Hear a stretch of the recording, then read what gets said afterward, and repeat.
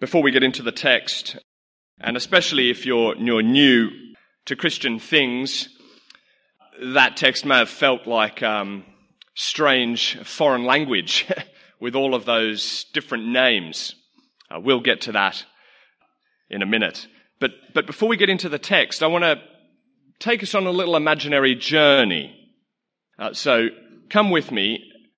Now, I must say at the beginning, before I do this, I'm not making any comment on the particular situation. I'm not making a political comment about what should or shouldn't be done. So just hold your reserve on that. But just come for a little imaginary journey. And imagine yourself in Israel, and you're a fairly comfortable business person. Now, you've got a nice home, you've got a nice spouse, you've got a nice car, and life is pretty good, really. You're kind of at a distance to the conflict that you know is going on, and you're a synagogue goer, you're religious, and you go to the synagogue, and the prophet or the speaker stands up, and it's a person's got a word, they say is from the Lord, and it starts out, it's a word of encouragement. At least from your perspective, that's how you're feeling. And he says, you know what? The Lord, your God, he says that he is roaring from your capital, Jerusalem. He's on the move. And he's going to destroy Hamas. He's going to step into that situation and he's going to flatten them. He's totally going to wipe them out. Because the Lord has seen and he knows what they did on that southwestern corner of your land. But not only them, also Hezbollah in the northeast. He knows about that too.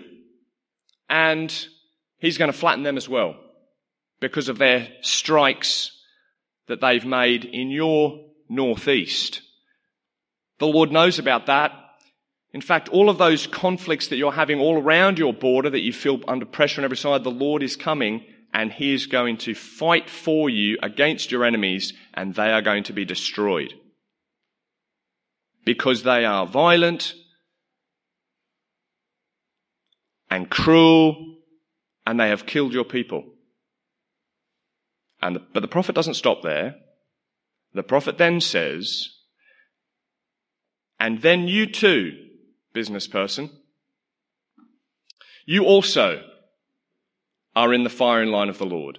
And your nice house is going to be turned into rubble. A bigger, more powerful nation is going to come and take over all of you.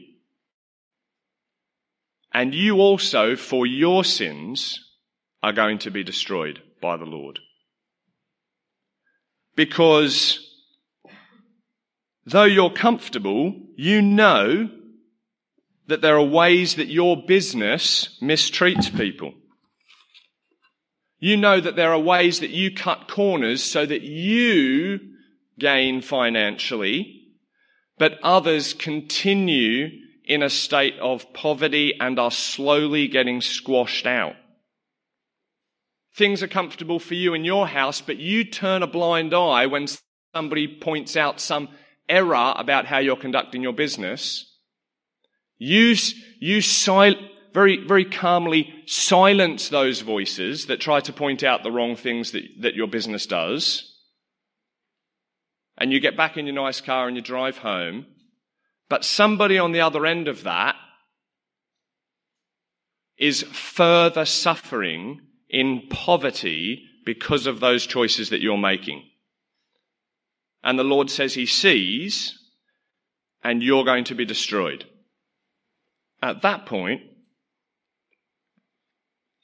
the person in our little exercise might be thinking, really? Really? These things are very different. What I'm doing, what they're doing, are very, very different. Now, hear me right. I'll just repeat again. I'm going to leave the Israel-Gaza Hezbollah conflict to the side now. I'm not making comment about that. It's just an exercise to help us perhaps feel how an Israelite may have felt upon hearing these words of Amos. But what Amos would then say is he would say, I know that they appear to you to be very different sins. And there is a sense in which, yes, your two sins are very different. Theirs are violent, external, bloody, ruthless. Yours are not that way. But there's something about both of your sins which is the same. And what that is that both of you are using your power, the power that you have, to advance your power and comfort at the expense of others. They've been doing it in a very brutal, violent, external, come in, smash it up, drive it out way. You've been doing it in a slow, suffocating, grind them down kind of way. But both of you are using other people to increase your own power and comfort. Both of you are mistreating the people that I've made so that you're taking their lives so that you can have your life. And Amos wants to, what's going to be the hardest thing now for all of us, and it would have been the hard thing for the people in the nation of Israel, is to see that I too, for my sins, rightfully deserve God's judgment. I have mistreated other people. And I too deserve God's judgment. People of Israel need to be shocked out of thinking everybody out there, or I can understand how lots of people out there deserve God's punishment. They're rightfully his enemies, but not really me and my loved ones. I can't really see how that tracks. That's the first shock, and that's half of the big lesson of what it means to become a Christian and to understand the gospel. The first move is to understand that it's not everybody out there who has all the sins, but not me and my loved ones so much, but actually that I too, in my own way, have sins which, yes, they may look different to other people's sins. There's certain ways in which they are actually different, but there is an essence in the core of them that mean they are a rejection of God, a rejection of his ways, and a mistreatment of others, and boosting up yourself at the expense of others. That's at the core, and that's at the same in those sins. The New Testament counterpart might be, I can see the planks in everybody else's eye, but I can't see the speck in my own. So let's get into the text now, just so we can see that that's what's going on. And then we'll come out and we'll draw a couple of lessons from that. So, this is probably not something, again, if you are just exploring the Christian faith, don't worry. You're probably the same as everybody now here, even people have been Christians for a while thinking, what on earth is going on with all of these names? And there's a lot of names. So I think it'll be most helpful if you follow along with me in the text. So if you've got a Bible open, you'll be able to see, because it'll be hard otherwise just to follow along with all the names. And in some ways, if you've got one of these blue Bibles, the way that it's sort of marked out, the structure, the layout on the page helps us to see what's going on a bit more. So just look down with me and we'll just be able to just get a little bit of a better lay of the land. So the first little portion near the big number 1, that's just introducing us to this particular prophecy. That's a message that's come from God through one of his prophets, and we find out that this is the prophecy from a man named Amos, and he was a shepherd in a region in Israel called Tekoa. And he says there at the beginning in verse 2 that he says, the Lord, that's the God of Israel. He roars from Zion. He's presenting the Lord as a lion who's roaring. He's about to act. He's about to pounce. And then what we have is 6 references to different nations that are all around Israel. So you see in verse 3 there, it says, for 3 sins of Damascus.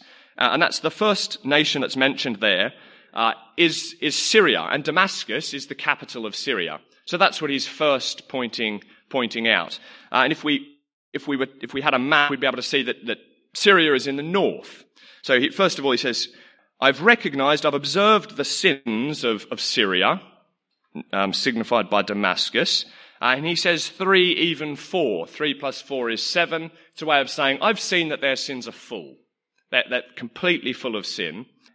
And so I'm going to send fire upon them. That's my judgment's going to come for them. And then if we just look down in verse 6, he says, for 3 sins of Gaza. Gaza is in what was the Philistine nation. So that's in the south and over to the west. And then he goes and moves in verse 9 to Tyre. That's another region in the north. And the next one in verse 11, is Edom. So he moves back down to the south and over to the east. And then he says, verse 13 is Ammon. So he goes back up a little bit further north.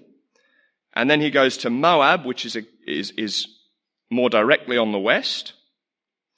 And so you can see there that what he's done in this opening section of this word is he's mentioning all of the different nations all around Israel. And at the time of this prophecy, Israel was in conflict with these nations all the time. They're constantly having battles and skirmishes on every front. The Syrians are constantly pushing in and trying to invade into their territory, take some of their cities. They're finding the same thing down in the southeast corner with Edom, who are constantly pushing up and having fights and doing raids and wiping out towns and recapturing them for themselves. So it's territory of land that's constantly fought over. And so you can see how it'd be understandable that for an Israelite to hear the opening words of this prophecy from Amos, when he hears, for 3 sins of Damascus, even for 4, I will not turn back my wrath, they're thinking, yes. Yes, finally, come on, go, the Lord. We've had so many battles up there. We've lost so many soldiers on that front. Yes, do away with our enemies, who are your enemies. They would just be saying yes. And they would be cheering along all the way. And because at that time, the nation of Israel was actually in civil war as well. There was fighting between Judah and Israel.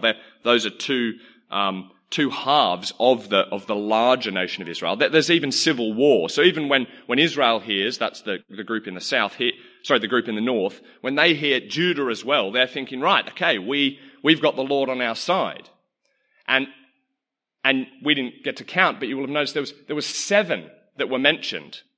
7 different nations before that group of, that smaller group of Israel, the northern kingdom of Israel, were mentioned. So it's really easy for them to think 7 nations have been mentioned. This is for all of their 7 sins. It's complete destruction. And then when you hear this is what the Lord says for 3 sins of Israel, even for 4, you think, sorry, I thought that the track had ended. Why is it now keeping going? And hold on a second, now it's about us. What's this about?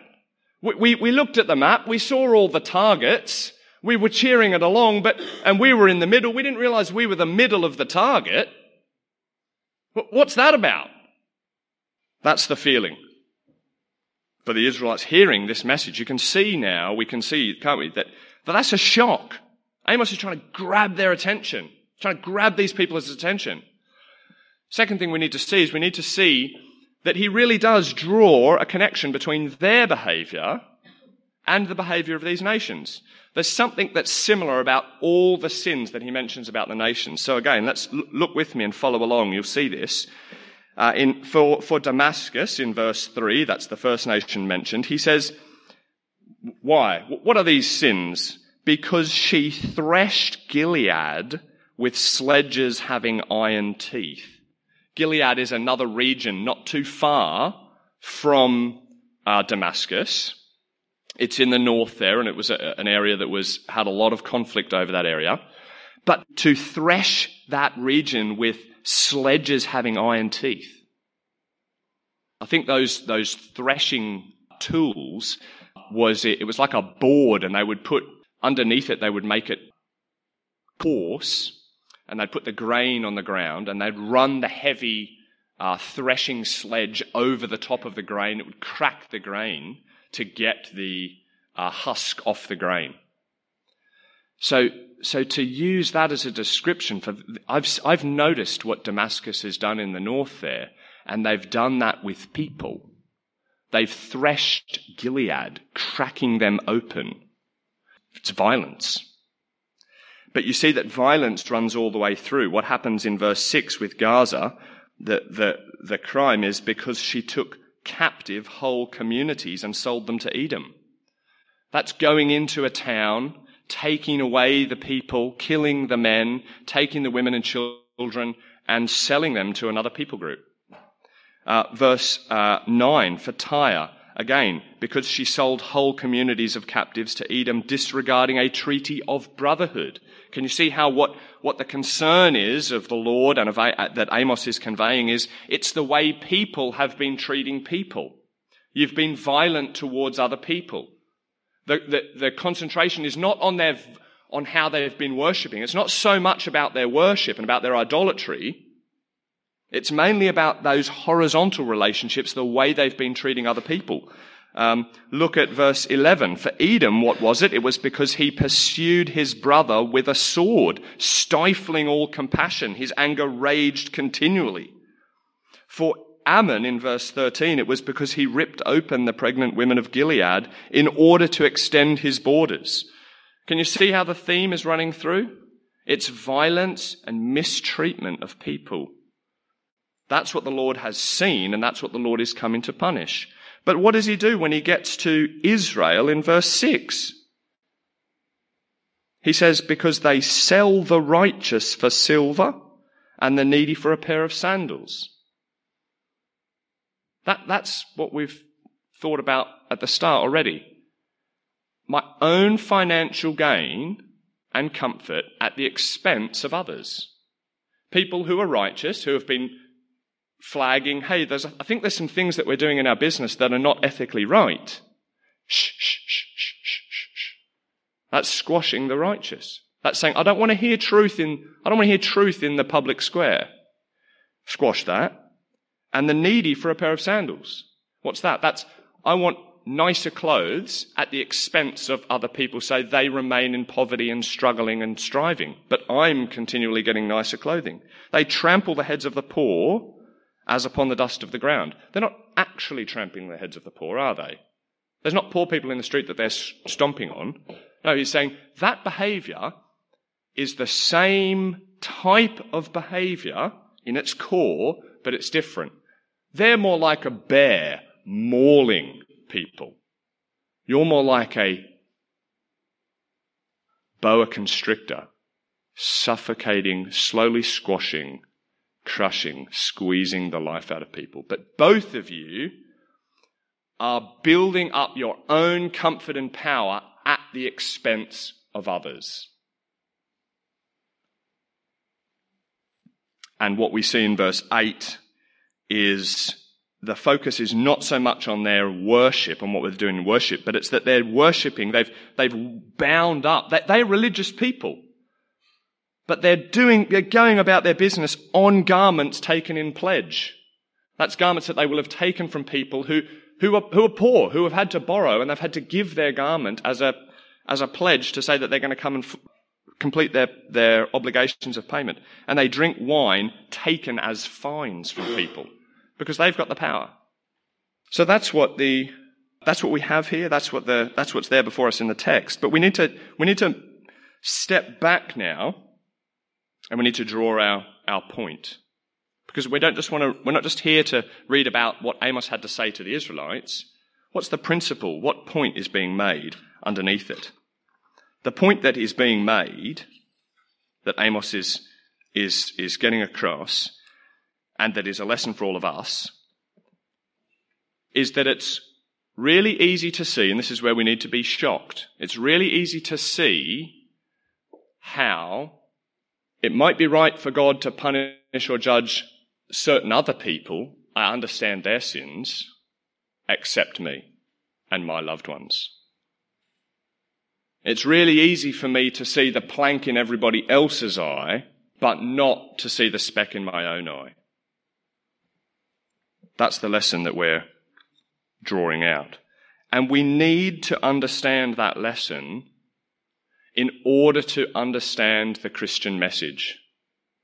You cannot receive Jesus if you do not see that you yourself deserve God's right punishment for your sins. If you can't see the ways that you yourself have put yourself first, pushed others out so that your comfort is at the expense of others, if you can't see that that is a great sin, that you have said, I'm more important than you, even to those tiny little ways where you, just think about this with me, you just nudge in, you just push yourself in the car queue. It's a tiny one, isn't it? Let's just unpack that just for a second. Why am I, when I do that, why am I and my meeting or my activity, why is it more important than that person's? What made me think I should go in the line before you should go in the line? Right? When the toilet paper runs out, what makes me think I should run to get the toilet paper before everybody else should run to get the toilet paper? What are those tiny little ways where we just nudge ourselves in front? Really what we're saying at the end of the day, though, is we're saying, I'm actually more important than you are. And I'm willing, even in this tiny little way, with this tiny little bit of power, to cut you off for my own comfort, experience, pleasure, power, joy, whatever it might be. At essence there, that's the same thing. You've just not had great grand power to do it on an enormous scale. But the essence of the thing is the same. We need to understand that we are deserving of God's punishment, not everybody out there. That's the first lesson and the first shock of understanding the gospel. Now, let's quickly look at one more factor, which is in verse 9 to 11. And this is a thing uniquely for the Israelites, and it's uniquely for Christians as well. For the Israelites, he actually says to them, out of all the people that should have understood how to treat others well, if out of all the people, you should have been the guys. He says, look, I destroyed the Amorite before them, though he was as tall as the cedars and strong as the oaks. I destroyed his fruit above and his roots below. He's saying there at that point, I gave you a land that wasn't yours. I freely gave you a piece of land. And he says, I brought you out of Egypt and led you for 40 years in the desert to give you the land of the Amorites. I raised up prophets from among your sons and Nazarites from among your young men. Is this not true, people of Israel, declares the Lord? He's reminding them, he's saying, you were guys who knew what it was like to be oppressed. You were people who were oppressed in Egypt, and you knew how hard that was. He's saying, out of all the people who should know better, You guys should know better. You've received my grace. You've been rescued by me. I brought you into this land. You've seen my power. You should have been people that knew I am a person who judges the wicked. And I'm a person who has given you undeserved grace. But you are the people who continue to mistreat others. And it's the same. I think there is a lesson for us even as Christians here on this front. I think the Lord would say that same thing to us. Out of all the people that should know how to treat others well, out of all the people who should be the first to say to others, no, you go ahead of me. Not my comfort at your expense, but your comfort at my expense. We should be of all people the people that do that. We should be the last of people to be using others to prop up our own comfort and gain. We've sang, on Jordan's stormy banks I stand, and we've got all the inheritance to come. We're the last people that should be clutching for every little bit of power and comfort and resource that we have at the expense of others. We're the people who know what it was like to be afflicted by sin. How much more unfitting for us to be mistreating other people? We're the people who follow the Lord Jesus. And that is the second shock. That if we're going to understand the Christian message, and again, I say, if you are learning, come explore, and I invite you to come and think more about this. The message of Jesus is the complete opposite to the mentality that we see with the Israelites here. Jesus is, and here we need to pause for a moment. We need to pause and think that the man Jesus, that's God the Son, coming to live as a man in order to rescue sinful people and bring them back to God. The man Jesus was sinless, as John has already taught us this morning. He's sinless. Out of all the people who don't deserve punishment, he's the guy.